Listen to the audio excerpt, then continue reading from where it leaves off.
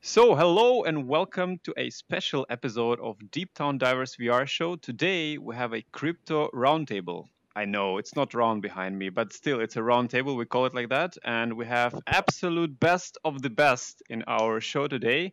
And you know, I would not introduce them myself because I would never do the best job in that, and I let them introduce themselves. So, guys, thank you for coming. Thank you for being here today. Absolutely honored and excited to chat with you about all things crypto.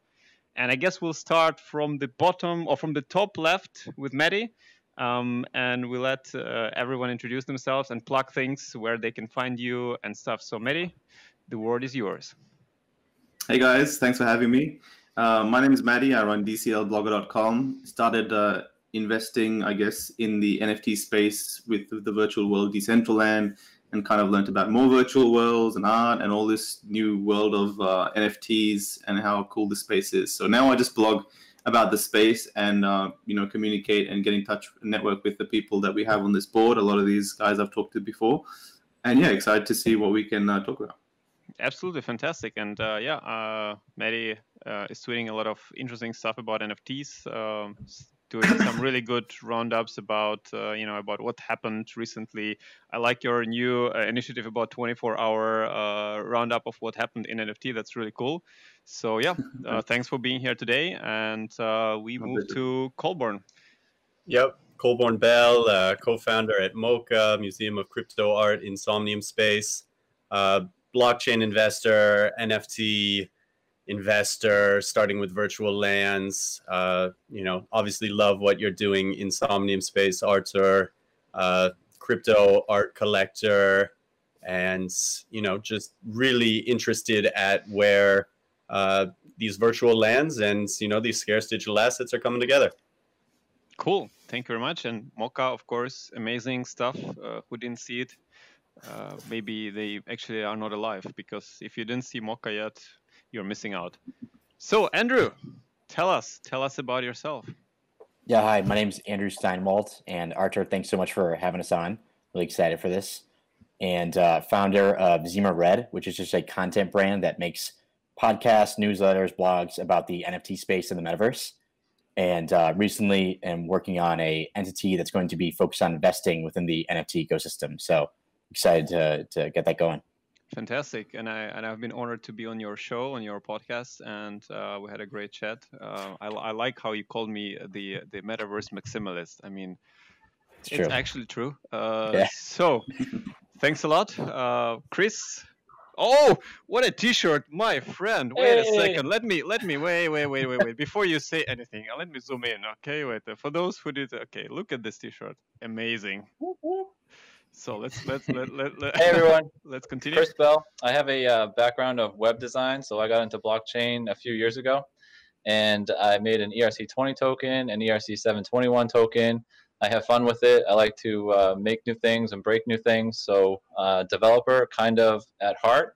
And I've also had a background of real estate, so I got into the land ownership. So my favorite NFTs right now are Somnium Space Land and ENS names. So full-time blockchain now. Fantastic. Yeah, and we know each other for a long time already, and it's been a hell of a journey. So thanks for what happened with my hand? Hell of a journey. Thanks for being here today. Pablo, it's on you. We don't hear you. You're muted. Thank you for having us, and thank you everybody in this chat. It's really great to be here with you. I'm Pablo. I'm a founder as well as at MoCA. I've been an investor in the blockchain space for some time, and recently in the NFT space. And excited to see the innovation that this industry brings along. Absolutely. Thank you for being here. And again, who didn't see MoCA, didn't see anything. Myself, I'm the founder of Somnium. I'm also a host and creator of Deep Town Divers VR podcast, or the show, the virtual reality show. Love what I do because, in this show, I tend to meet best of the best people and tend to ask them questions and chat about anything. And I guess my first kind of like an intro question would be, because, this show, not all the people who are watching this show are actually into blockchain and NFTs. So how would you, and we don't need to go through all of you guys, but if someone feels the need to answer, that would be fantastic. How would you describe for non-crypto people what NFTs are and why they should care? It's such a hard question. Yeah, I would throw it to Maddie. Maddie, I bet you have come on. Okay, zooming in, dramatic zoom in. I actually avoid the question. And I think, for mainstream people outside of this space, I don't know how deeply they need to understand the technology. But on the outside, I guess the value proposition, the benefit is that you can own these virtual assets, whether it be land, whether it be art, whether it be music, and the ownership of it unlocks us to do a lot more with it. And it's hard to explain what that actually means unless you really understand blockchain. So usually when I try and explain it, you're gonna have to backtrack and explain blockchain as well, and stuff like that. But the use cases are the best things to give examples for. So virtual art, where you can traditionally, where you had to download it from a USB, maybe if you go to an art gallery and buy some art, but there's no real ownership there. But in this case, with tokens and NFTs, basically they're individual tokens that represent unique items, whether it be games, art, virtual land, and all that kind of stuff. Again, usually I show people pictures. Yeah. I mean, fantastic. And I think I'll always add to people, and I actually tend to answer this question a lot because the virtual reality community, they are not all into blockchain, or majority of them are not into blockchain, and they're always like skeptical when they see that Somnium is a blockchain world. And I always say, guys, you actually own stuff, and we don't control what you own, what you do with your belongings, which is the most fantastic use case for anyone who is playing games or doing something. It's just you decide what you do with it, you decide when you sell it, you decide to whom you sell it, and you don't need to ask my permission to do so, which is the most brilliant use case, I think, for any game, any virtual world which can exist. So yeah, anyone else, guys, you want to add to that something? Yeah, I'll jump in. Yeah, so for me, I think NFTs are just a unique digital asset, and then why they're important or why they're interesting is that they are just property rights. They're property rights in a digital form. So just how we own our car or a house or our computer, or whatever, in our physical world, our physical lives, we should have the same rights within a virtual space. And before blockchain, we didn't have that. It was all controlled by whatever game or virtual environment that you're in. But now we can actually own our goods, and that's a huge step towards the creation of the ultimate goal, which is a metaverse. So, okay, fantastic. Yeah, absolutely. I think another great benefit is that it's kind of like the cloud, how you can have for the metaverse, the entire metaverse, when you have an avatar or a house or a car on the blockchain, you're able to pull it into different platforms from the blockchain. So it allows new platforms to come out and quickly pull everything from the blockchain into their new platform and start using the same assets right away. Yeah, interoperability is and we'll touch upon that later, but it's a huge topic, and I think blockchain will, of course, play an instrumental role in that. I think we all agree with that. So I guess I won't ask anyone how we got to the blockchain, how we got into that. Everybody has a different story, and I think we've covered it before. So let's dive into it, right? Like, just forget about all the boundaries. So what caught your eyes and your attention this week, this month from the NFT space? What actually, what are you thinking about all the time and you can't stop thinking about? Like, tell me your deepest secrets about NFTs. Like, plug something, tell us something, whether good or bad, whatever that is. I think we've just seen hordes of people kind of wanting to learn about what the hell's going on in the NFT space. And I've noticed my Twitter following and other people's Twitters are just blowing off with NFTs, and the conversations are going crazy. And everyone wants to throw money or expose themselves in some way financially to this industry and the growth of it. And I think for me, what I've been contemplating is what the answer to these people is. Like, is it NFTs? Is it the fungible tokens? And the difference in mentality that you need as opposed to usual cryptocurrency investing, where you just buy a cryptocurrency and you just hold it for like a year or two, you do nothing with it, and then you sell it, hopefully for a profit. With NFTs, it's something different, right? Art, maybe you can do that, but with virtual land, if you're just going to hold it, not really do anything with it, or a game, you're kind of devaluing the platform. So for me, for the last week, I've been seeing this flood of activity in the NFT space and the intersection with DeFi, and it's kind of like, how do we nurture this to a more longer lasting NFT experience for them? Because if they're devaluing their platform and also reducing their chances of increasing that investment as well. Again, with art, it's fine, but with digital land and game items and things, I'm seeing it's the case. Right. Absolutely, I agree. I mean, we can see it firsthand, and then there are different examples. That, for example, like guys from Mocha, I think that's one of the perfect examples of how you can, invest into something and then develop it and use it for your use case, in the same time promote the product, promote the world, and just do it in a holistic experience which benefits everyone involved in that. And this is just a fantastic example into this. What about usual suspects? I mean, I have to ask. You know me, right? I have to ask. Like, what about all those Rarible and CryptoPunks and stuff?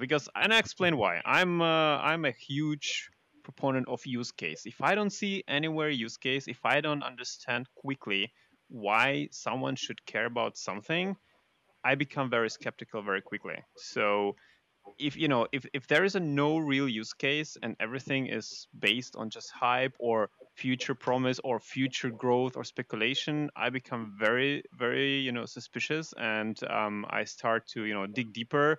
And if I don't find it in the second attempt, that becomes a problematic point for me. So let's just have Rarible as an example. Like, what do you think, guys? I mean, the platform, I love the website. I love how the website is looking. I love the functionality of the website, and it has some flaws, but still, it's a really nice product. Let's call it like this. But at the same time, we have Rari token, and we have enormous amount of tokens being distributed every week and distributed in the past, and then people, buying those tokens allegedly, because some people were able to sell them for a huge amount of profit from nothing. Now the question is, what the hell is happening there? Like, why? Who is buying, and why they're buying, and what is the use case of that token?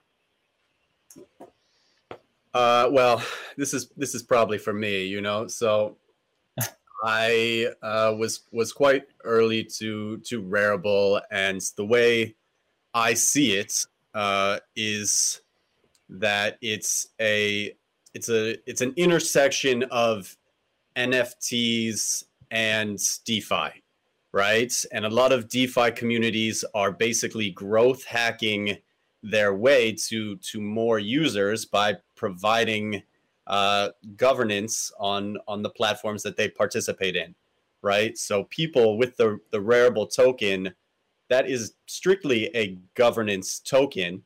Now, some artists on the platform are valuing their work in Rarible, presumably because they want to have a governance decision in the future of this platform. I'd say largely governance tokens remain unproven, but at the end of the day, you could imagine some whale on the other side accumulating this to eventually make a governance decision whereby they allocate more of the resources of this platform to themselves. So I would say that would, I think money is probably the largest incentive. Okay.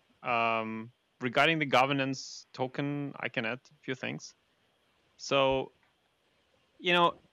I think I'm an old school person, even though we're not, we're a blockchain based world, but I'm an old school person. Like, governance token, in my opinion, and we see a lot of those right now. And if someone says we have a governance token, I mean, we have Somnium Cubes. I can make you decide whether you want that button to be yellow or green, and I can call Somnium Cubes a governance token, and you will make the decision based on holding of Somnium Cubes, and that button will change the color. But to be honest, it will not affect anything. So if I look at what Rarible is letting people to vote, and in general, what kind of decisions you can make on those governance tokens, not only Rarible but others, to me, it's pretty funny, right? It's like you are not deciding on anything. In case of, a hardcore important decisions of the company, you have zero aspect and you have zero control over it. And honestly, even the legal side is like so. And I'd say even the legal side is not on your side if you're holding the tokens. So that's why I'm kind of skeptical in the governance. Any anyone can defend that thing? Like, why governance token care should care, and why people should care buying those if the decisions they're making are actually not as important for the platform or for the person who's holding the tokens?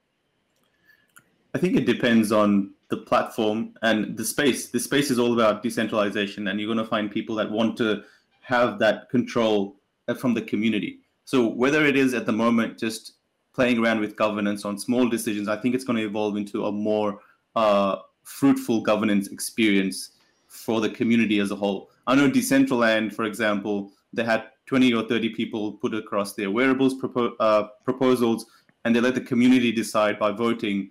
Obviously not a perfect system. Everyone could vote with Mana. The top 10 went through. Now, if Decentraland themselves centrally handpicked those 10 of the 28 people, then again, it's one of those things where it's moving more towards centralization, and you want to pull that away from them and let the community kind of govern the direction of the platform. I do agree in a certain way, Artur, with you that governance tokens itself at the moment, the value of them and the pricing of them and the value proposition is there, but I think it's completely sometimes overrated. I mean, some of these projects are tens of millions of dollars, hundreds of millions of dollars worth of market cap because the token is just a governance token. And I think you need a lot more utility to justify a price like that. Right. Yeah. It's for me, I'm a hardcore use case guy. Maybe that's my flaw, but I need to see the real stuff, the real meat on the bone. Like if I don't see that, I'm immediately the red alert in my mind comes out. So Rari, I think Rari is just going nuts because of everyone's making money. Yeah, that's 100%. Even though we're all looking for use case utility, but the fact is everyone's making money. Yeah, but who is buying? Who is buying that? Who's buying? I'll definitely ask Alex when I talk to him. The use case is clear for the people who are earning. The incentive is clear. 100%. But like, who is actually buying that token? What's your best guess? Who is buying that token and why? Sorry, I'm just dominating this conversation. I'll let you guys give your opinion. Just dominate. It's all right. We'll come to everybody. Will get a chance to talk. But just if you it's just that through my Twitter, because I'm making a lot of posts and getting a lot of answers, I'm realizing a lot of things. And one thing I realized just recently is how much money is actually coming from the DeFi space. We're in market caps of tens of millions. They're in market caps of billions. So we had, for example, Insure, if you guys have checked OpenSea, they're ranking number 1. They had like 4,000 Ethereum volume. And my first instinct was, this has got to be wash trading. This is bullshit. Like, how can, in a 7-day period, how can you have over $1 million in the NFT space? It's quite rare unless you're running a pre-sale. So it's actually not bullshit. It's actually people buying these insurance NFTs that back, their exposure to risk pooling. And what they realize is a couple of people just bought out all of those NFTs and they stake those NFTs to earn Safe Token. And the money in that area is just wild. So I'm thinking, something like Rari, where it is somewhat exposing itself to the DeFi community, maybe some of them that buy money is coming from some of that area. They also got an investment from CoinFund. Maybe CoinFund are providing some of that liquidity too. And they also got some tweets from Andre, who's the guy from YFI, I think. So there is some interest and some hype around it, or there was before it kind of blew up. And I'm thinking maybe that's offsetting the dumping that's happening from people that claim they're Rari. For me, it's just crazy to see it sustain its price, even though everyone's claiming and selling their Rari. But yeah. Yeah, I don't hear about too many people buying Rari either. And I think that the incentive is clear for everybody that wants to go on and sell something or buy something on Rarible to earn the token. That's clear. That's easy. We all want to do that because we can sell it for $10. The question is, why is it selling for $10 and who's buying it for $10 and what can you do with it once you buy it for $10? I wouldn't really want to buy a $10 token today just so that I can vote for future operability on the platform. It just doesn't make any sense to me. I can kind of vote in my own way by adding my my 2 cents to the Discord or something like that. But I don't see the use case for Rari either once you get it. I think that these. Oh, Pablo, you want to go? No, please. Yeah, I think that these governance tokens are obviously just like kind of a quasi like proxy equity kind of feature to these platforms, and people can't get great exposure to a lot of these hot crypto products like DeFi or NFTs And so when someone releases a governance token, that's the closest thing they can get to any sort of financial exposure. So then they'll purchase that asset because it's kind of like, in a sense, it's a sort of equity. So that's kind of, it's mostly built off of hype. And as Maddie pointed out, there's not a ton of great governance use cases today, but I think that they're slowly building them out. So in the future, ideally, people will be able to make really big decisions on certain platforms. But yeah, today it's mostly a quasi type equity product. Okay, Pablo? Just my comment. I mean, I agree with everything that Maddie said, and everybody else said, but I just think that it's somewhat of an innovative and cheap way of attracting people. I mean, this is, I'm not going to say, or we don't know where the money and the buyers are coming from, but this is a very, very easy way to incentivize people to come to the platform and gain volume that way once you gain big. Yeah, I'll hopefully will be speaking to Alex, and he's from Russia. I speak Russian, so we'll have some honest conversation. I can promise you that. But it's not a threat. It's not a threat yet. But the good thing is that it's working. The good thing is that it's working. It's attracting a lot of people. There's a lot of incentives, so it's actually getting the eyes of the, as Maddie said, of the DeFi space. So a lot of money has been coming into the space because of this. So and a lot of artists are also using it too. That's the key is that artists are using it. They're getting paid, and they're happy. And if but whatever is behind and around that, a lot of things are coming from that buying purchase power, which is coming in, and that's why it allows other ecosystems around it to work. We have to remember that, but also.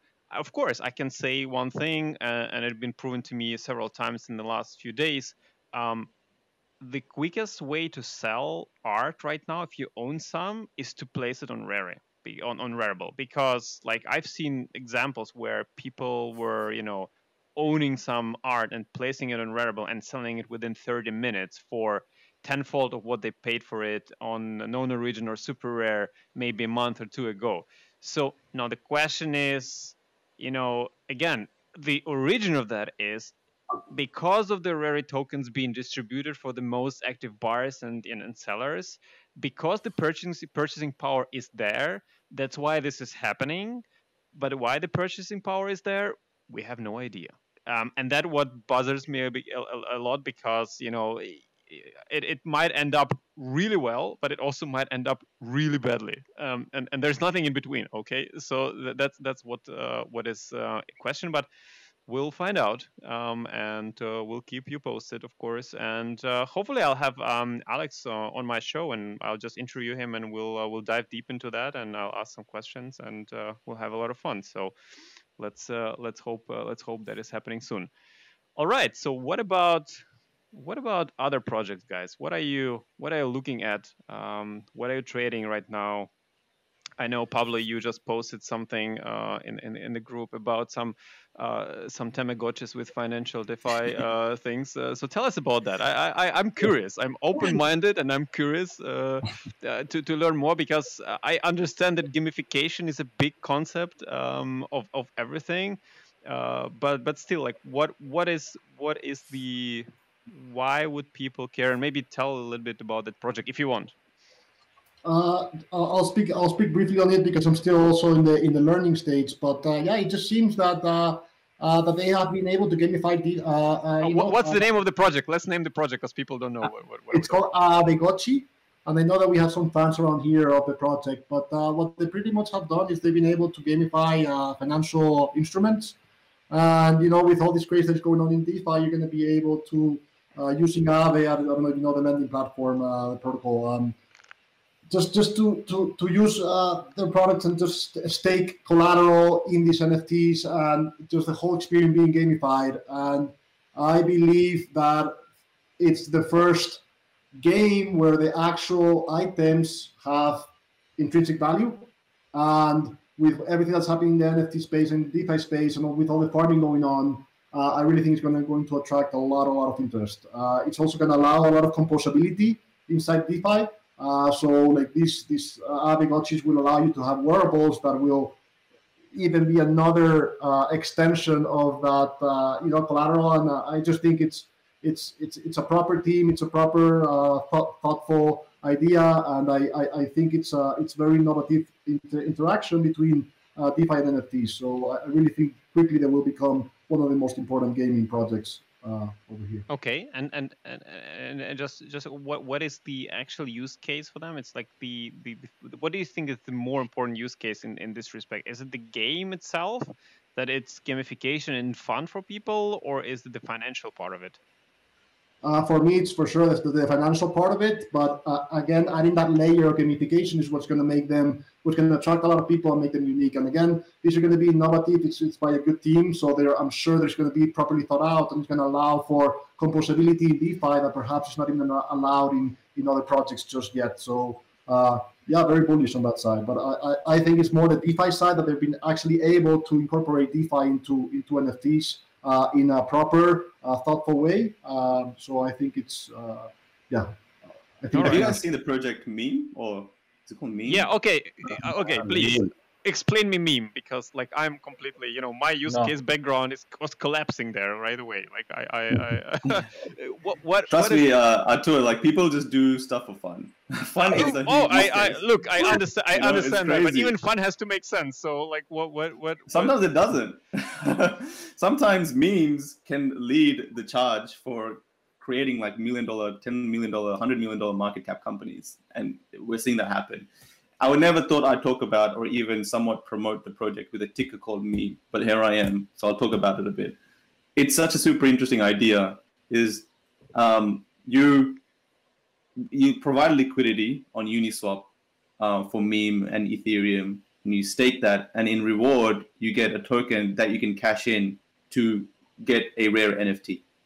So every day when you stake, you gain these things called pineapples, which aren't tokens, they're just points on the platform. And the more pineapples you have, the more cards you can mint. And each of these cards have rare number, a limit of them allowed. So there's 100 rare Binance CZ cards, or there's 10 rare Andre cards, etc. And so you're being rewarded for staking in not just yield farming or getting that native token like Sushi, but you're also getting NFTs. So that's kind of an interesting dynamic, because suddenly they're getting an asset that no one knows the value of. You can't just go and sell it on the marketplace, and there's this collectability that's coming to that staking idea.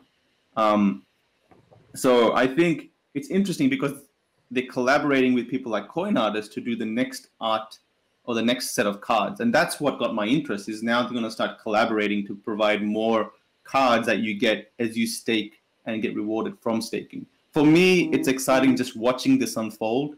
I don't invest until obviously there's something more happening, but watching it unfold and the gamification that's happening and seeing people play around with more incentivization models with NFTs now, not just Sushi tokens, and the dynamic that's forming around it, that's what is interesting about that. Okay.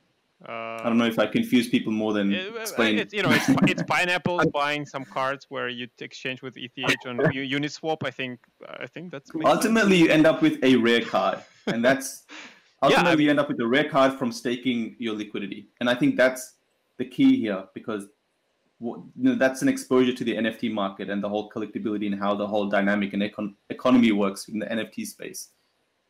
Okay. Yeah, no, and then going off that, I think it's really interesting that they're introducing some sort of, I call it proof of work mechanism into the NFT space. Because right now, to create an NFT, there's zero cost and it's very easy. You can just kind of mint it and then go on your way. But by introducing some sort of effort or work that needs to be done in order to obtain an NFT, it's like the proof of work mechanism similar to Bitcoin or whatever. And I think that those types of mechanisms they kind of give inherent value to an NFT, because it's like, it's not just, oh, you can mint it and then you're on your way. It's like, no, you need to actually work for it to do XYZ function in order to obtain it. Okay. All right. Yeah. And maybe. So sorry, Artur. No, go ahead. Part of the reason I made my own ERC20 token was because there were so many ICO scams going on, and part of the reason I went out and pushed myself to make NFTs was the same reason, to see how easy it is, to see how much it cost me, to see how effortlessly I could transfer them and possibly sell them. And it helps me logically think about what Artur keeps saying is, first of all, use case. If I buy something, what am I going to do with it? What's the value to me? And so some of these things, like I mean, the meme thing, I understand it. I get the incentive, and the rarity thing, I get it. I get the incentive. I just wouldn't go out and buy any of the end result of any of that stuff.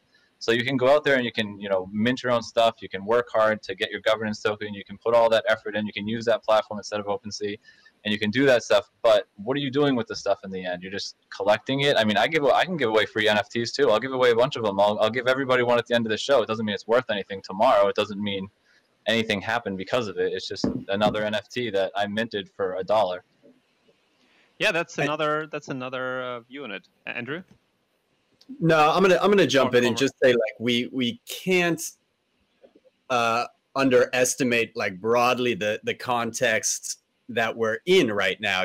There's a ton of people all over the world stuck at home, bored out of their minds, and they want to experiment and they want to gamble, and it's leading to just kind of this explosion in creativity. We saw it, from the artists transitioning from a more traditional world, coming to digital, finding ways to sell, and we see it from the developers as well. So it's I think highly contextual in that there's just a lot of people looking for something to do, and this is fun and exciting for them.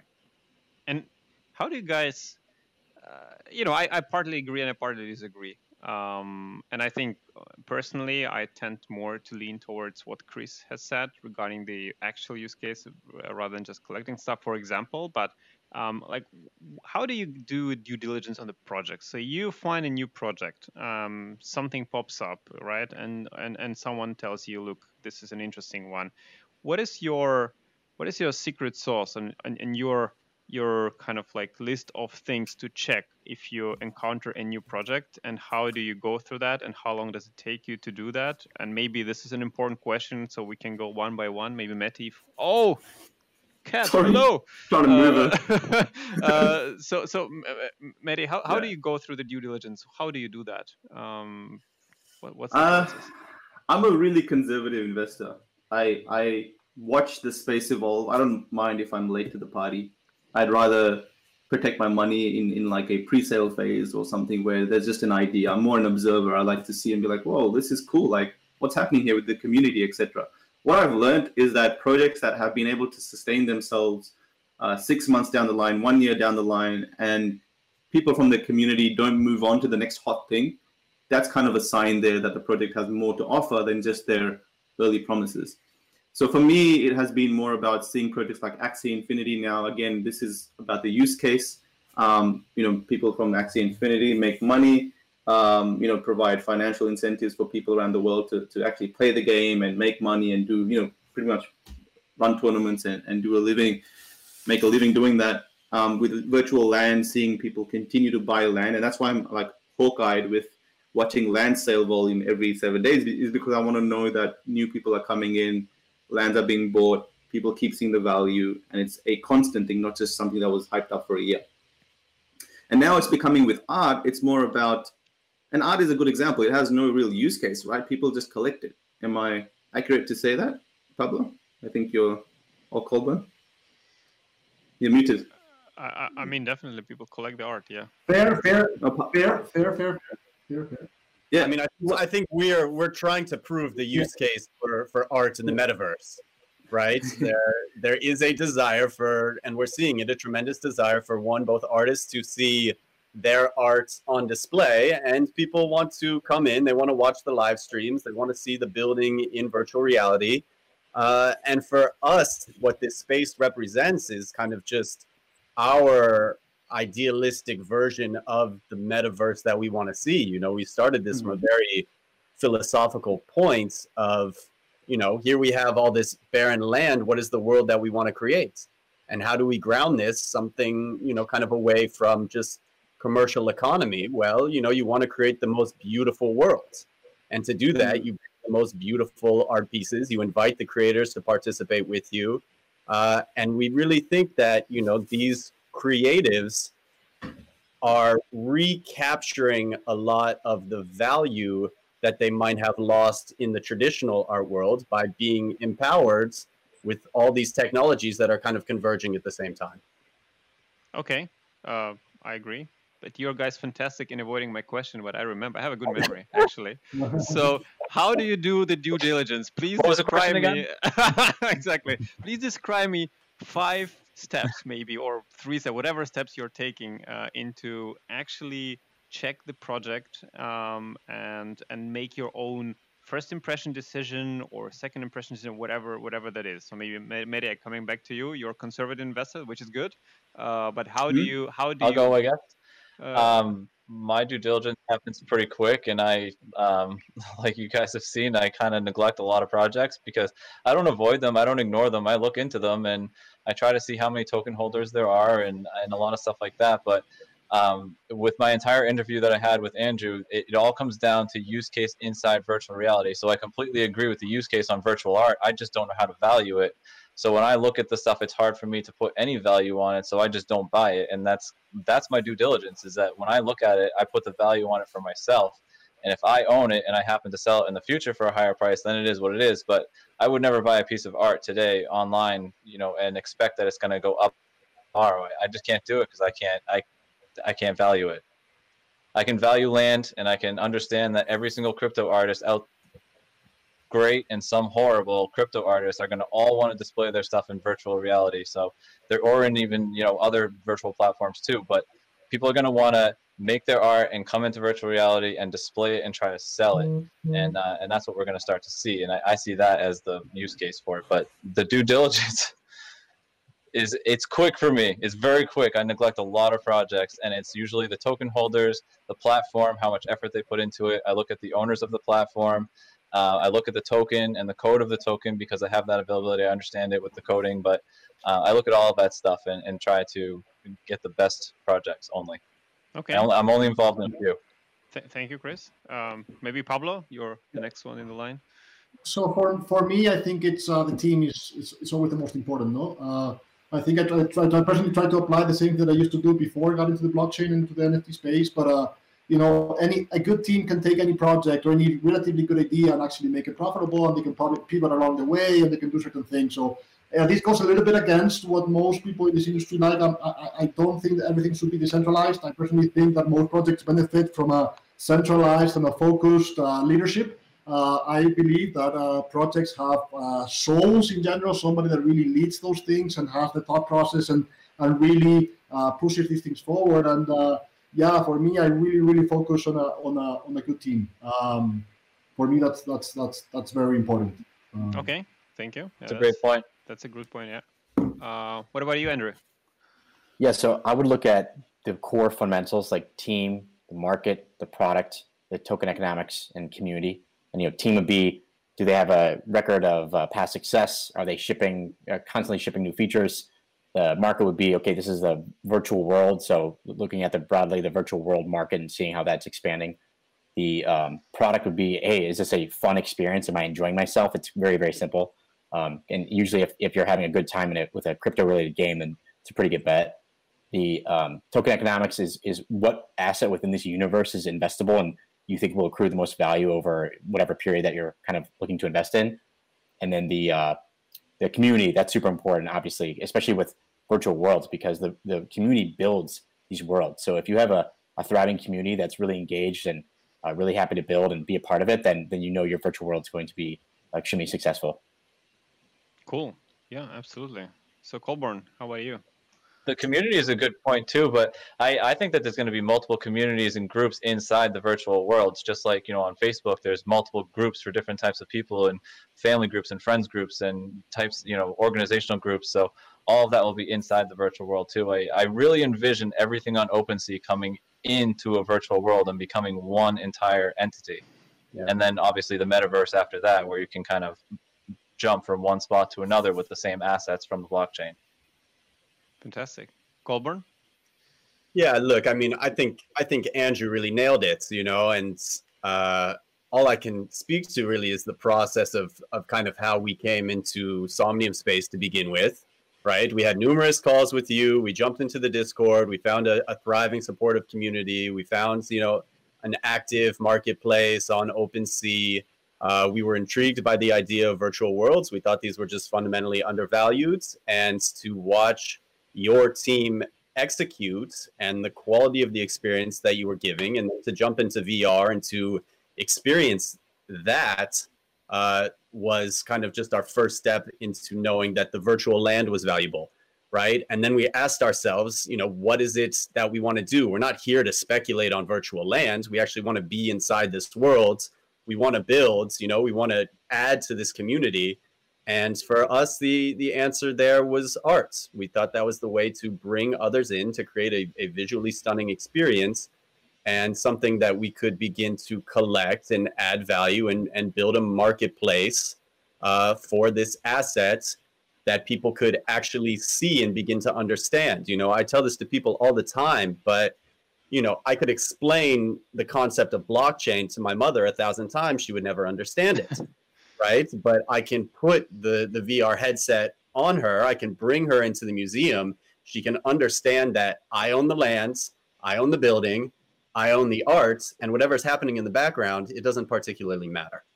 Right. Right. Yeah. Thanks for that. And I mean, since we're already at the metaverse, let's do a little bit of a deep dive into virtual worlds, you know, which are in the blockchain. And you know, let's start with Somnium, and let's start with good and bad things about every project in your opinion. Okay. Whatever that is, just name it. Don't be ashamed. Just, you know, start and just, you know, destroy me. All right. So let's start with, I don't know, with Chris. Like, Chris, what do you think, first of all, about Somnium? What is good and what is bad? And of course, just name the, you know, the same stuff about CryptoVoxel, Decentraland. What are your thoughts about those worlds? And let's be really honest. Like, forget about who I am. What are we doing right now? Absolutely interested to hear the worst and the best of it, because, you know, our idea is to learn and get better, and that's what we are doing. And let's dive into it. So, Chris. Well, you always instilled in the fact that. Sorry, we're cutting off it. Yeah, I have a hard time saying anything bad about Somnium Space, and I think anyone who knows my history, who came from Decentraland and then moved to Somnium Space, the reason I did it was because of virtual reality, because of how close Somnium Space was to Ready Player One. And the only thing I see, you know, the only difficulty I see is adoption, because we have to continuously teach everybody about the VR headsets and adopting to that, and the blockchain and a few other things. So those are, I think, some pain points for everybody in all VR projects, but is kind of explaining to the new people how to do it and how to get into it without, you know, thinking it's a scam or something. But I don't have anything negative to say about Somnium. I'm sorry, Arthur. I have plenty of negative things to say about other projects, but not Somnium. Okay, what about CryptoVoxels? So what are your thoughts, exposure to CryptoVoxels? I think the only thing that deters me away from CryptoVoxels is just simply the design. It's just not for me. I'm a real world kind of guy, and like I said, Ready Player One type of guy. So I understand the appeal that some different people like that type of thing for CryptoVoxels, which is great, you know, good for them. But it's the look of it that really kind of pushes me away. And then with Decentraland, it was just the fact that it was not VR first. So I have the headset and everything. I wanted to get into VR, and I think VR on blockchain is just the #1 thing going forward. So if Decentraland comes back to VR, I'd probably get back there too. But the other thing I don't really love about Decentraland is the fact that they don't create the entire world for you like you do too.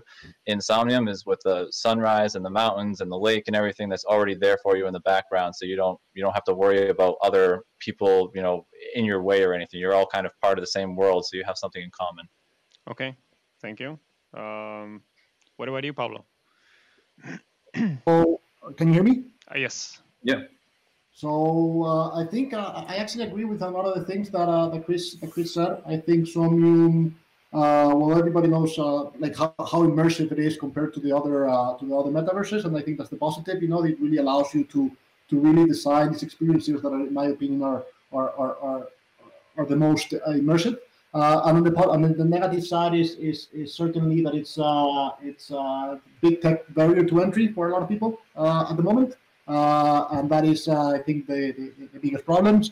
And then one that it shares, I'm sorry, Arthur, but one that it shares with all the metaverses is I still have not seen a in-game currency that I personally like. That's for We have all such a the nice logo of Somnium Cubes. Come on, man. of course. So yeah, so I like all the I like some of the things that are happening, but there's a lot of innovation still to happen in in-game currencies, in my opinion, and we'll see a lot of that in the coming months. 100%. And yeah, for crypto voxels, I agree with Chris. It's just personally the aesthetics don't do it for me. But on the positive side, it is very simple to just hop in, and go and meet people there. For Decentraland, I think it was the first one. It was very innovative. I think what it represents, and it really opened up the gates for everybody else. Personally, for me, I think it's a little bit too game-ish for me, and I'm unsure of if it didn't have a blockchain component, if it would have that many people, because compared to the user experience of other, I guess, games or universes, I think it is perhaps not very functional yet or very capable yet. I do hope though that they keep on improving, and then because they've been doing some very, very, in my opinion, important things for the community and for the industry. Very, very important things, and I'm a fan. I'm a general fan of Decentraland. Cool. What about you, Andrew? Yeah, so I guess things that are bad, quote unquote bad. Somnium, I would say you have to download the clients, and kind of there's that little bit of a tech barrier. And even though it's just comparatively, it's huge. It's huge. Yeah, no, it actually is. It's super easy, obviously, but comparatively to the other worlds where you just click enter and you're in, then that's obviously a barrier. And then for cryptovoxels, I would say the bad thing is definitely from an investor standpoint, land inflation. We don't know what the total number of parcels is. That's definitely a negative. And then from DCL, it's the difficulty of building things in worlds. So it's difficult to create content for that world. And so that's a huge barrier for creating content. So yeah, each one has their own cons, but I guess pros, Somnium, obviously how incredible it is in VR and how good it looks. I would say it's by far the best looking blockchain-based virtual world easily. And then with cryptovoxels, I would say the ease of building and creating content is really its strength. And then for DCL, I would say the community is just really, really strong and really powerful and super passionate. So those are my pros and cons. Okay. Why did you say it's hard to create content in DCL? I haven't tried before, but I was just wondering why. Just because there's no in-world builder, and you have to, from my understanding, because I haven't actually built content in DCL either, but you have to have some sort of so there's that simple drag and drop in-world builder. There's not a really robust one where you can kind of create what you want. It's more of what they give you versus hey, I can create my own. The SDK, the drag and drop builder. The SDK you would upload. Well, I guess Maddie can answer that question. Yeah, that's here. Yeah, so the building side of things in Decentraland is twofold. One for people that know a little bit more about the tech side of things and can use the SDK to make things like games, etc. And I think what Andrew's saying is that if you want to build a fruitful experience, if you want to build a customizable experience, you have to know how to code. And there's no solution at the moment. Actually, they just dropped a voxel pack. And I think they dropped the drag and drop video screens and drag and drop images and stuff like that. So the builder's going through an overhaul. But traditionally, you could just drag and drop trees and certain buildings, and it wasn't as customizable as, say, an artist wanted to do with building a gallery, etc. I see. Okay, Colborn, we're getting to you, Maddie. But Colborn, what are your thoughts? Yeah, look, I think it's called metaverse for a reason, right? Everybody is going to find their place, their home, and they're going to add value, where they want and where they can access, right? I don't want to rag anything at this stage just because I think there's room for everybody to be together and learn from each other and to pursue different growth and different paths. Obviously, I love everything that you're doing with Somnium Space. People have talked about the tech. The tech is difficult in the beginning. I've had good experiences in all of the worlds as well. I thought the DCL treasure hunt was fantastic. It was fun to run around and look for different things and see, what people had created for that event. I really enjoyed, a lot of money, had a hotel party where there was something like 50 artists, maybe 4 months back. And and that felt in an uncomfortable time like a very social experience. So I'm all for the way that all of these worlds are just bringing people from all over the world together to interact and socialize. And it's, for me, it's they're all seeds, and they're all going to grow and find different paths. So I think what's happening everywhere is pretty exceptional. Fantastic. So Maddie, your turn. I think everyone touched on the exact points I wanted to cover. I got involved with Decentraland because I saw the value I can bring. I can get communities together. I can hold meetups. I can hold conferences. It didn't have as many barriers. You don't have to download anything. There's no VR glasses. Actually, I got into Decentraland because I thought it was going to be VR. And when I pivoted away from that, I realized, can I still add value to the platform? Can I still do something for the platform? So I think me and Chris were kind of in that stage where, what do we do here? And Chris went to Somnium. For me, it was more right, like, what can we do with this? And what for me was a lot about, all right, let's start holding meetups. So for me, the value proposition, or the reason why I'm in Decentraland and I guess crossover with the Crypto Voxels a lot, is because you can bring crowds of 50 to 100 people because the tech barrier isn't there. Suddenly when you're doing that, there's a lot of exposure and a lot of, I guess, weight, power. You go to someone and say, hey, let's hold a conference. I can get 50 to 100 people to your conference. And a lot of crypto projects would like that sort of a thing to the NFT space, the exposure to the NFT space. So there's a big benefit there as well. And a big lesson I learned from Crypto Voxels in the very early days, I remember it was the first project I found where I could enter the world. And I was like, this is cool, and yeah, it's nice, you can fly around, but who's going to build these black and white voxels? But what I lacked in my end was not really understanding what the future was going to look like. And so for me, it's extremely important, I think for you guys too, is to talk to the team, keep in touch with the team, know what's being rolled out in the near future, in the midterm to the late future, and to make sure that that's on path of what you want. I wouldn't be in Decentraland if VR wasn't on the roadmap. I wouldn't be in Decentraland if they weren't going to overhaul the builder. I wouldn't be in Decentraland if gaming and funding wasn't there. So for me, these are important check marks that I go through to make sure I continue to add value to the platform.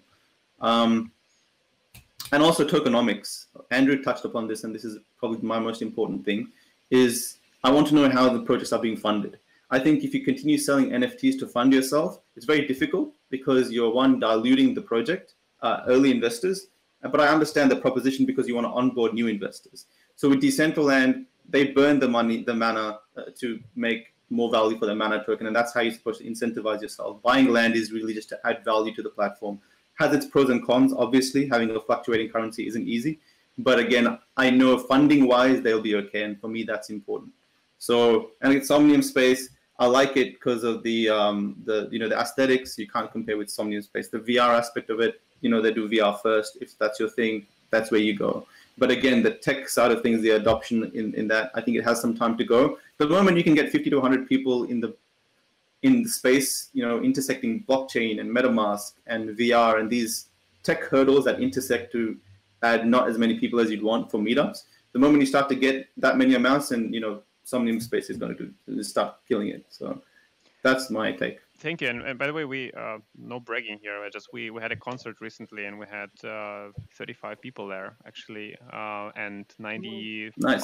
I saw that snapshot. 95% were in VR actually, and we had a fantastic time. And it's just awesome. It's just I'm a fan of technology. Okay, I'm not like bragging or something. I just love what I do, and I'm blessed that I can do that. And I actually built this world first for myself, right? Because I wanted to live in such a world. And the fact that we were hosting that concert, with the real artists and the copyright rights and stuff like that, and we've created this experience, and people were enjoying it in real time all together. It's just we'll release the edited video of it soon, and you'll be able to have a look. And a small plug, because why not? It's my show, right? On Saturday, we're doing a rerun of the concert in Somnium. So if you happen to have some time, and you can come in 2D, of course, or in VR, but VR is what I recommend. Just come in, and I really hope you will come because it is a fantastic show. So please do so. All right. So I just want to comment on something, if you don't mind, that I just heard Maddie saying. I really think we need to really break all the frictions that are currently in for non-coiners. So we're seeing a lot of development, in my opinion, in both the NFT and the DeFi space for people that are already inside the community, but there's not a lot of steps that make it easy for people to come in. We really need a lot more fiat integration. We need a lot more just easiness of something easy for people to come in and that I can explain to my friends or to my family, to anybody in literally in just a few seconds, rather than having to explain all the process of how the blockchain works, then send it to exchanges, then explain how MetaMask works, how everything needs to be a lot more streamlined. So my general point that I want to make is to all the projects, if any of them are hearing, is really try to focus on this, because you're gonna attract a lot more people. Right now we're a small niche, but we can. This can be a very big thing soon. Yeah, it's true. Good point. It's true, and it's on our to-do list. We're cleaning stuff like cleaners, with stuff, and it's not easy. It's not easy at all. It's not everybody's to-do list. Yeah, everybody's doing it. When I first got into blockchain, you couldn't mint an ERC20 token without knowing the code first, at least some of the code. And then same thing with ERC 721. And now you can easily go to mintable.com. You can easily go to OpenSea. You can go to Rarible now. You can mint NFTs pretty easily after you create, a picture or some kind of crypto art or something. You can just create them really quickly. So not only the individual companies are creating these things, but other people are creating them kind of in between, and those user interfaces are coming out, which is nice. Cool. In your opinion, guys, what is the biggest use case you think would be inside the metaverse and virtual worlds? Like, what do you think will drive the biggest traded volume, the interest from people inside the virtual worlds? Whale token. Oh, good that you brought it. Wait, we'll come back to that. Thank you. But apart from whale token, what else? Oh, what else are we? Do you think would be the most interesting part to people, to users, to those who are inside the metaverse? It's going to be different for everyone, right? Some people will jump in there to game. Some people will jump in there to communicate with maybe their grandparents in another country. I think the social aspect of it is hugely underrated. People love to talk to people and get out of and meet new people. That's the key. We're going there because there's a community. If you have a great platform but no one's there, no one's going to visit it, even if it has the best games. So I think, that's going to be the underlying structure, is just going there to meet people and interact and talk about things. And then the experiences around you is just a bonus. All right. Yeah, and you take that one step further for everyone to showcase their talents. Everybody likes to say, hey, look at me, and, get the extra likes on Twitter and all of that. So your crypto art and everything that you're selling, everything you're creating, you're bringing in with you, and it's kind of on your back as you go into VR and into these worlds to showcase everything that you've done and everything that you can do. So that's going to be a big piece too. Yep. Yeah, I would definitely say sorry to interrupt. I would definitely say that the social aspect is probably would be the biggest component to bring more people into these worlds. And if you can get 100, 200, 300 people into one in-world event, everyone's gonna be talking about that event, and it'll be legendary, right? So I think the more social stickiness that we can put into these platforms, then the more popular that they'll become overall. Yeah, I mean, look, here we are, 6 people all over the world at the bleeding edge of an industry, having a conversation about something we're all incredibly passionate about, right? If when I go home and I talk to my friends, I can't share any of this with them because they have no idea, right? I can't either. And, I love going out and educating people, but why not bring some of the sharpest minds who are at the forefront of an industry to have an intelligent conversation, just like we're doing, and from inside VR, to, just have rapid learning experiences. Right. Pablo? You're muted. It's difficult to tell. I think obviously at the beginning, just because of how things were built, I think art is going to be a major use case. We're going to see a lot of activity there. It's going to drive a lot of the activity and of the interest. Again, I believe for the first time, these metaverses, what they do is that they allow people to comprehend these processes on the blockchain quite easily. And I think everybody can relate to art, or a lot of people can relate to art, and just to a nice, beautiful experience. So I think art will bring a lot of people to the metaverses. And then once we have full Web3 functionality inside the metaverses working properly, I think we're going to see a lot of commerce, a lot of DeFi, a lot of just blockchain gaming also happening in the metaverses, which will be fun. I think we are still a long way from here. We might need a migration to another chain, which is a topic I don't want to really get in about. But yeah, I think we're going to see once Web3 it's enabled. I think we're going to see a massive growth of just of activity in the metaverses. All right. I agree. Maybe last. Let me check the time. Actually, what is the time right now? 8 or 2. Okay, we're actually 1 hour in, which is good. So maybe before we go to whale token, because I definitely want to go that road as well for a bit. But what is your let's say what are your views on the marketplaces? All right, let's dig into a little bit into the OpenSea part of things and future of OpenSea dominance versus some other marketplaces. Do you see some other emerging? How do you see that space? Because it's an interesting space, and I love OpenSea. I love guys what they're doing. I love the team and how responsive they are, and generally the people. But what is the biggest contender right now for OpenSea at the market? Do you see any? Man, these are questions, Artur. And I honestly, I didn't prepare any of that. I'm just coming out of my mind. They're just, Look, Rarible is coming for OpenSea's lunch, and they're doing it with this token, and Rarible started as an art marketplace, but now it's a true NFT marketplace, right? And when you have people who have been trading NFTs like Pranksy coming into a marketplace and bringing volume there, yeah, that's competition. So Definitely. it's going to be very interesting to Is that the only competitor? How each I can't think of another one. I'm sure there's going to be so many competitors, man. I'm sure Binance at some stage or some larger exchanges are going to try and get some of that fees action. For sure. Yeah.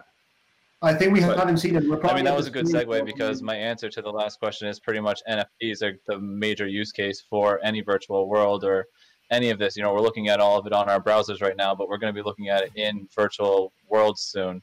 And then you pile on top of that this DeFi stuff. So if you can take decentralized finance and you can do a smart contract that can loan my land, you can loan me Ethereum for holding my land in a smart contract until I pay it all back. And if I don't pay it back, you get my land.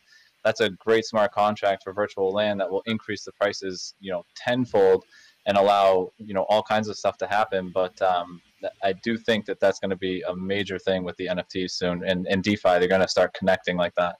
And it's going to just skyrocket the values.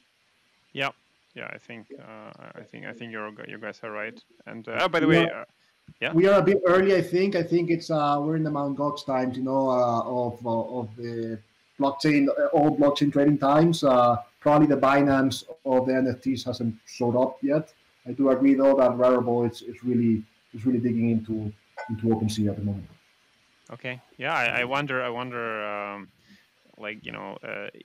It should be clear to OpenSea guys as well, and I love their kind of openness to everything. But the way how they list the OpenSea guys list Rarible on their top rankings is pretty hilarious. So hey, OpenSea guys and Rarible guys, well done. And one comment also.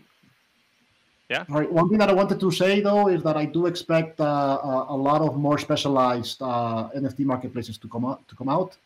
So right now, we have like OpenSea, which is the biggest one that really encompasses all the NFTs, and it really should be. It is very good as a whole. I really like OpenSea for many things. I'm a big fan of OpenSea, but it is not the best for any of the individual things that we have. So I expect a lot of competition to come out for those. Okay, so specialization, it's a good point. And one comment regarding us being in the browser, like you three, like Chris, Pablo, and Colborn. The only reason why you are not with me here in VR today is because this software we're using to have a conference call it creates an echo with an infinite loop of echoes. So we would just die in echoes here, and I didn't want to do that. So that's why you are there. But next time, whoever can come in here will be in here, because we'll use maybe a Zoom or something else, and then it will be solved. But another question, maybe the last one. I don't promise anything, no promises, but the question about the marketplace, since we touched upon them, what about art marketplaces? Okay, we have Known Origin, we have Super Rare, we have Nifty Gateway trying to do some different things. We have whatever Maker's Place and other wearables and stuff. What do you think of those art marketplaces? What are your expectations? Who do you think will dominate the market? And how will it evolve? Pablo, you should answer first. I'm gonna pass it on to Colborne to start, and maybe I'll have some comment. Hey, no football here, all right? But okay.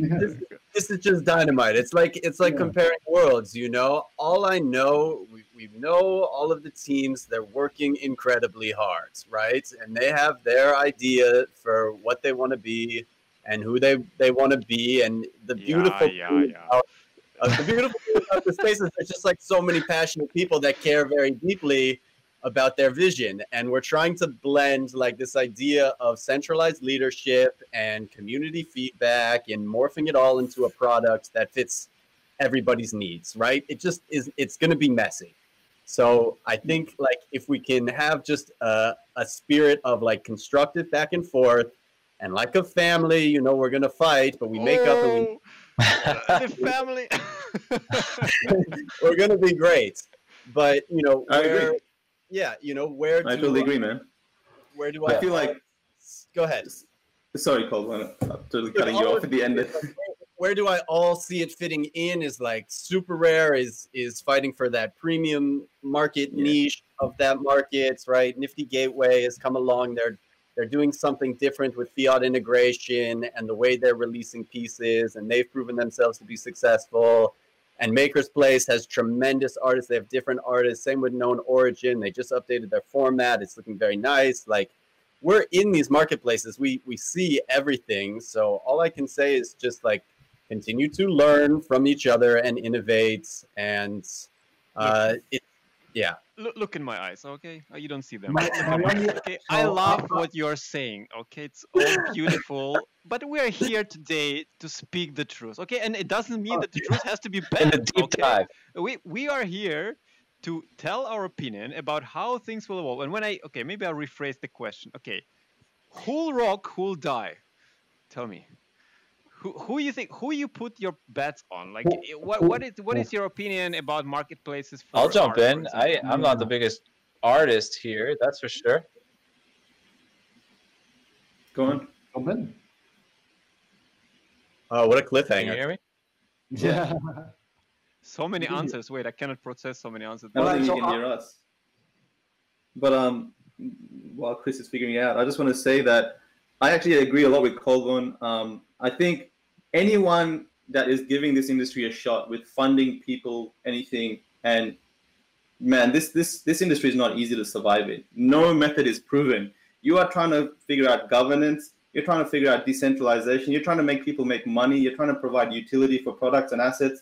It is freaking not easy. And you're pioneering. Each industry is pioneering in its own way. And in the art area, you mentioned Nifty. You mentioned Maker's Place and Super. They're all doing something very, very different. And everyone's learning watching them. Even Rarible, they came out incentivizing every action you do on the marketplace. All right, it might not be perfect. It might fold. It might do great. Who knows? Yes, there's wash trading. Again, who knows? But watching how that model is taking place and the value or the benefits that come out of it, everyone's watching that. I'm sure OpenSea will pivot. Maybe they'll add their own social currency or some governance token. I'm sure, like Uniswap, they added their own token, right? When Sushi token went nuts, they added their own token to incentivize people in more than just giving fees out for liquidity providers. So right now, it's just a hotbed of innovation, and that's the most important thing. It's just people learning what someone's doing and then adding it to their platform, and that on a very compounding basis is going to accelerate this place so quick. That's the key. In terms of who's going to survive and who doesn't, I have no clue. I got zero clue. I have my bets. I have my pros and cons of each platform, but it's just just watching them at this point is probably more interesting than trying to figure out if they're going to do well or not. Okay, thank you. Very reasonable opinion, but yeah. Just a couple comments, just in general. I don't want to speak about any of them in particular, but so there's going to be two winners, in my opinion, or two sets of winners. Those that go for volume in the lower end and those that go for the very high end, and you can't win both. So whoever tries to go for both will fail.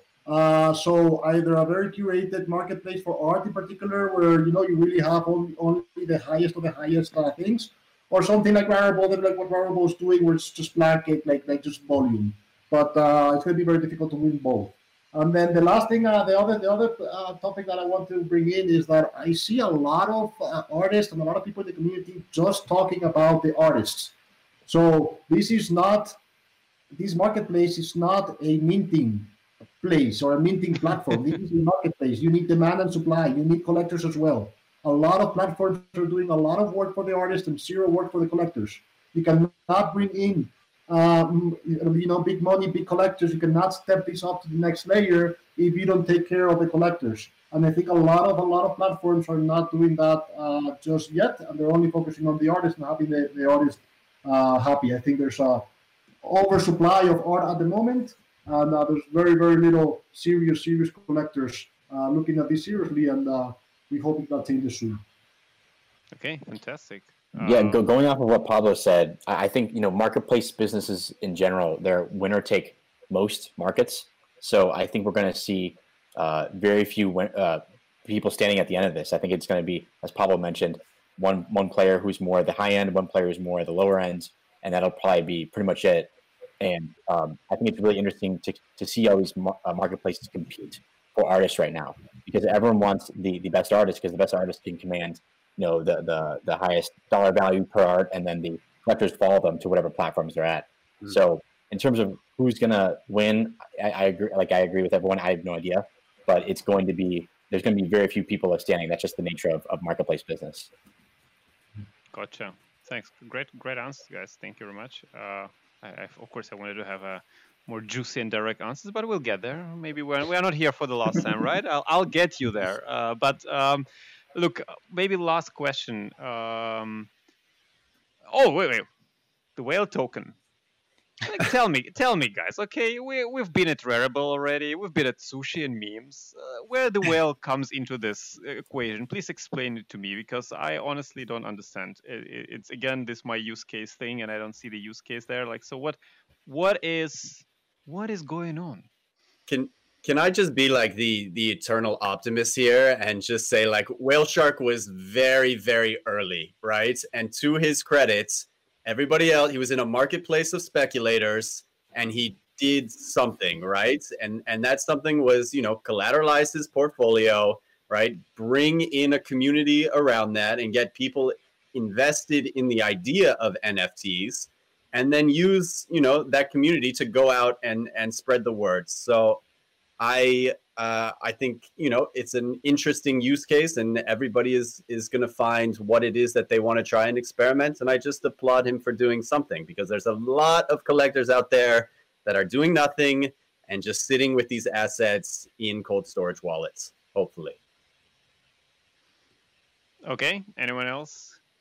Well, I think the whale NFTs are sitting in pretty much a storage too, in a vault, so they're probably not going to be touched too often either. But the scariest thing to me about the whale token is not only that the fact that all of his 1,000, call it, NFTs could increase in value, but now he spread that over an ICO token that has gone up to like $30 or $40 million market cap.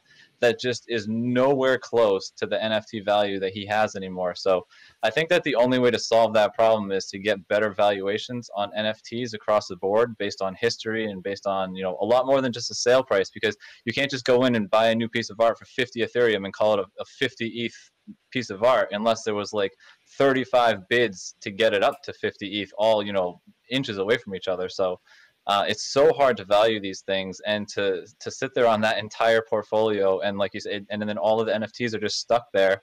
So these people, you're taking something that's typically decentralized, and you have all of these NFTs that normally you should have in your wallet and that you can bring into VR and do things with.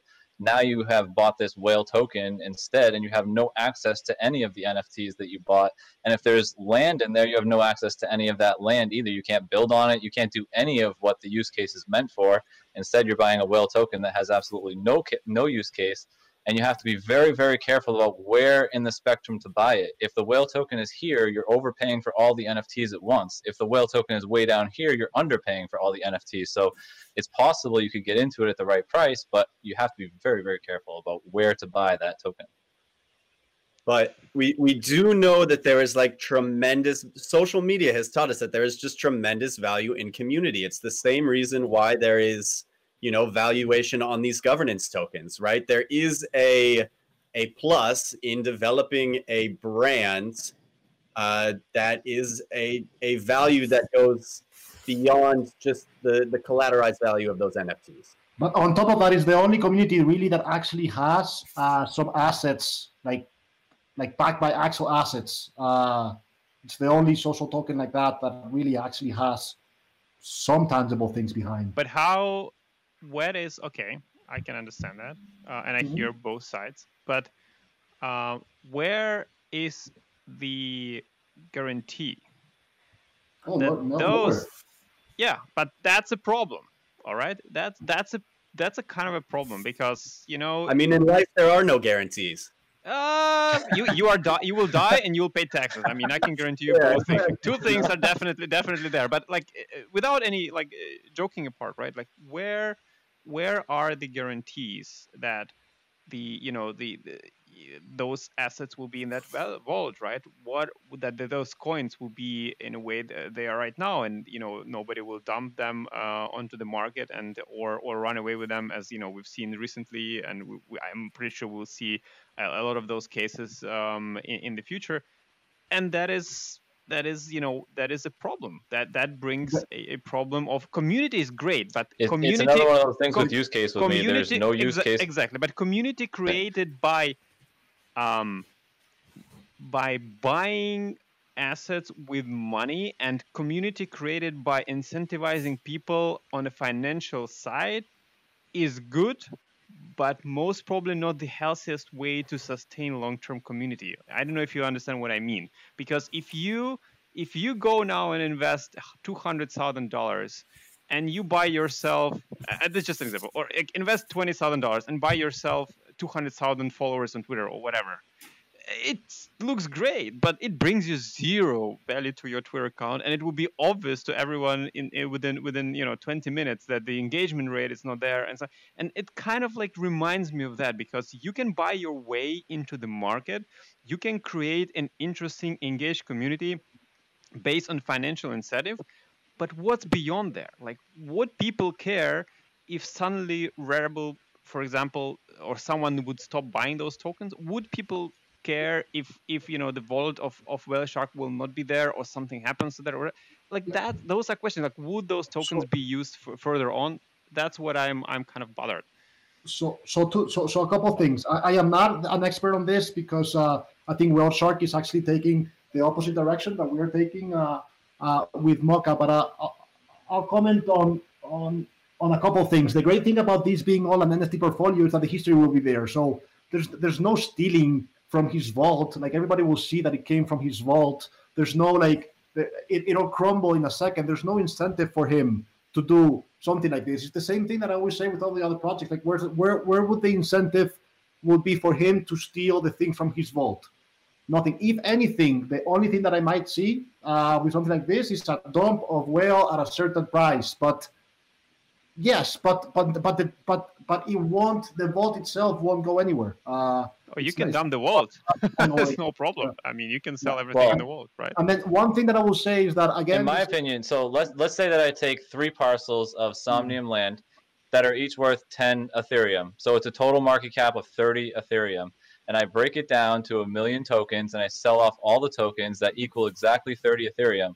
And then we have a bubble tomorrow, and my token goes up to 80 Ethereum. It's just not worth that anymore. And secondly, let's say I raise all that money in a second scenario, I raise the 30 Ethereum in my token and I still own the NFTs. My incentive is that I already collected all the money from the token raise. Now I sell off my NFTs like I was going to anyway. And now I not only sold the equity of my NFTs, now I sold the NFTs on top of that as well. So the incentive is to sell the ICO token that he built, which is the whale token. He could crumble it. He could just dump it. Well, that's a risk you take as an early investor, right? Mm-hmm. You want to wait for a DAO and a governance, multi-sig thing for the vault, then you can invest then. But if you're investing now, that's the risk you take. You're investing in his trust on keeping his word. But when we say I investor, wanna say are one we thing. actually just one One thing? thing about Whale Shark is that a lot of people seem to be, saying that he's, either a scam or something like that. And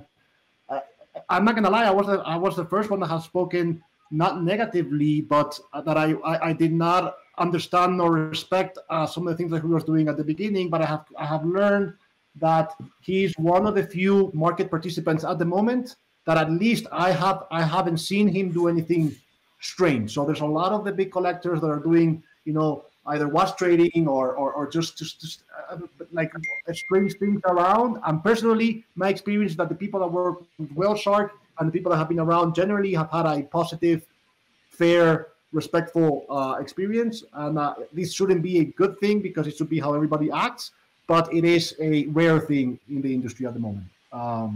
So just my 2 cents. I agree. Okay, I wanted to say something and I forgot. I don't think that means anything though, because he's got all that money. He raised all that money for all of those NFTs, and now all the people who bought Whale Shark have no use case. They can't use any of the NFTs they bought. If any of those NFTs go into a game, they can't play the game. If they're land, he can't build on the land. If it's anything, they can't use it. If it's art, they can't use the art.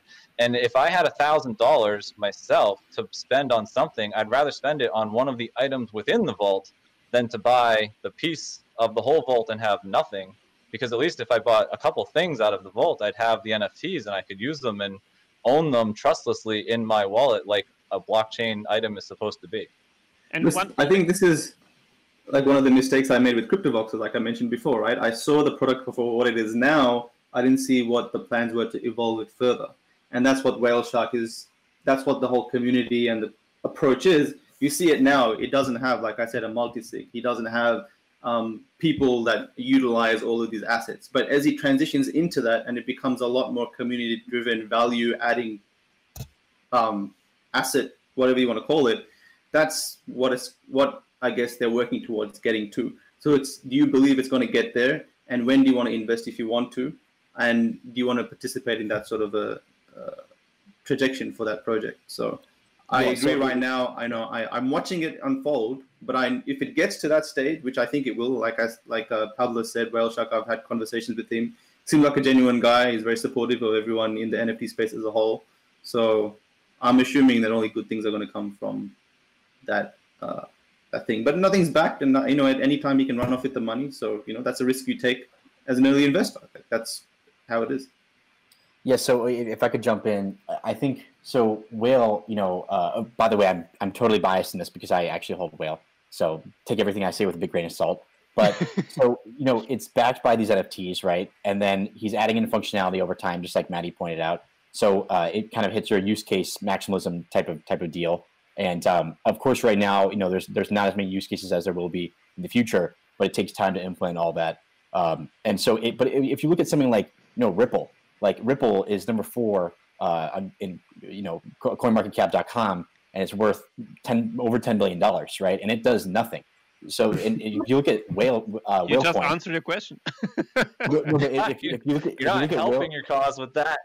No. But if you look at Whalecoin, you can see that he by himself has built up this crazy community, and he's adding in more functionality than exists in Ripple already, right? And he's still going through the process of adding more functionality. Could you give me an example of functionality? Like generally, I'm asking because I don't know. Like what is the functionality which you guys are looking forward the most in the Whale token, which you would think it's the game changer for the token in the near future, even if it's not existing anymore right now? So from my understanding, it's not built out yet, but you'll be able to, within the DAO, which holds the assets, the NFT assets, the tokens will be used to actually purchase different NFTs from the Whale vault. And that's not implemented yet, but apparently you will be able to exchange your tokens for actual assets within the vault. I could be wrong though. Sorry guys, I have to run. I have another appointment. This is a pleasure, but yeah, I have to run. If you have a minute, may I have the last question to you, Mehdi? Of course. So one question I wanted to ask everyone, and I'll start with you, Mehdi. Where do you see, because we're all into this NFT space, and I'm in VR more, but let's say we're in an NFT space. Where do you see yourself within the NFT space in 5 years, or within 5 years? Man, I was thinking about this yesterday, and I was like, I don't think I'll ever not be in the blockchain space, the NFT space. It has so much projection still to go. I think I'll be hopefully quite wealthy, and I like to be real. And with that wealth, I'd like to accelerate areas that I think are going to be interesting, whether it be virtual land, whether it be art, whether it's going to be music. I'd like to invest in, new artists, new developers that need some funding, and hopefully be some sort of a funding advisory, use my value, and whatever I did with Decentraland is kind of bring partnerships, etc. Blah blah blah. I'd like to do that with whoever I can help and be a part of that initial journey. So part of that plan is being wealthy, and that's got to do with positioning myself right for the next bull run, which is just a matter of time. So yeah, that's a simple answer. Fantastic. Thank you, Mehdi, for the answer. Thank you for coming. It was an absolute pleasure. And you're welcome. Oh yeah, wait. You're not going anywhere yet. But nope. Mehdi, thanks a lot, and I hope we're not doing it for the last time. It was a lot of fun. Of course. So it was a lot of fun. I'm very grateful you invited me, Artur, and it's a complete pleasure to meet everyone here that I haven't met before. All right. Colbo and Pablo, all of you guys. All right. Cheers. See you, Mehdi. So, Colborn, where do you see yourself within 5 years from now in the NFT space? Look, I want to be doing exactly what I'm doing now, right? I want to be building metaverse worlds from a foundation of arts and culture, right? I really want to create the most beautiful experiences that allow a general population to access something that, otherwise they might have to go to a physical museum or a physical exhibition to see. I want them to be able to put on glasses and be in a world of wonder and experience wonderment. Look at this. This is incredible. And you're telling me in 5 years we're not going to be socializing in worlds that we create from what we believe. I don't believe it. I have to believe that there is a way to iterate faster in digital realms with governance, with the idea of what it means to be community, with how we are all connected, the sharing of information. And I think the first step in doing that is showcasing beauty and empowering creators. So that's what I want to be doing. That's what I'm going to be doing for the next 5 years. Fantastic. Thank you. That's amazing answer. Andrew? Yes, so the mission statement of my firm is to accelerate the emergence of the metaverse, which is kind of a sexy term, but basically what I want to do is I want to be investing, building, and just supporting the whole NFT ecosystem because I see it as the gateway to the metaverse. And so that's kind of my my mission, and I will be doing that in the next 5 years, 100%. Cool. I hope to see you soon in VR, man. Here. I'm watching you. All right, Chris? Well, I went from my full-time job to kind of working on my own. So that was being financially free was one of the main objectives. But my daughter's going to be 8 years old in 5 years. So I imagine her getting into VR and me having the full bodysuit at that point and all kinds of fun stuff in VR. But yeah, investing in these things like NFTs, but imagining it all in VR rather than just looking at OpenSea and we see somebody who sold a bunch of Ethereum and let's go check them out online and click some more buttons. No, I think it's all going to be in VR. When we see something new, we're going to see it in VR.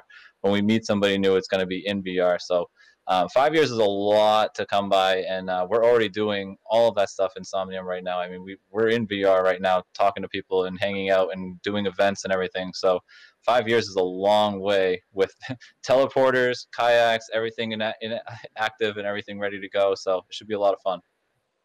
Thank you. Yeah, 100%. Pablo? Yeah, I mean, a little bit what people are saying. I mean, 5 years is a really, really long time. I hopefully I am doing very similar things to what I'm doing now, which is things that I love to do.